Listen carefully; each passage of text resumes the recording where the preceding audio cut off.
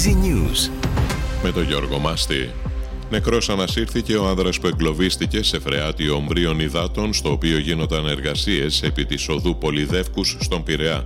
Στο σημείο επιχείρησαν δυνάμεις της πυροσβεστικής και της ΕΜΑΚ.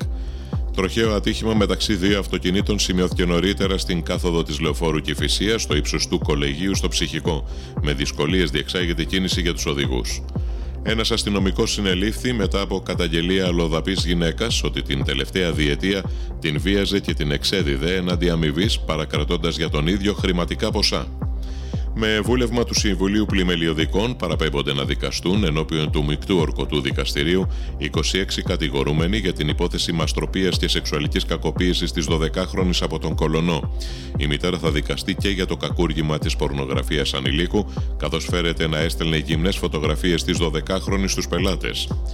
Για πρώτη φορά σε εκλογές ορίζεται εκλογική αποζημίωση και για τα μέλη της Εφορευτικής Επιτροπής ύψους 40 ευρώ για την πρώτη Κυριακή και 30 ευρώ για τη δεύτερη Κυριακή, αν χρειαστεί.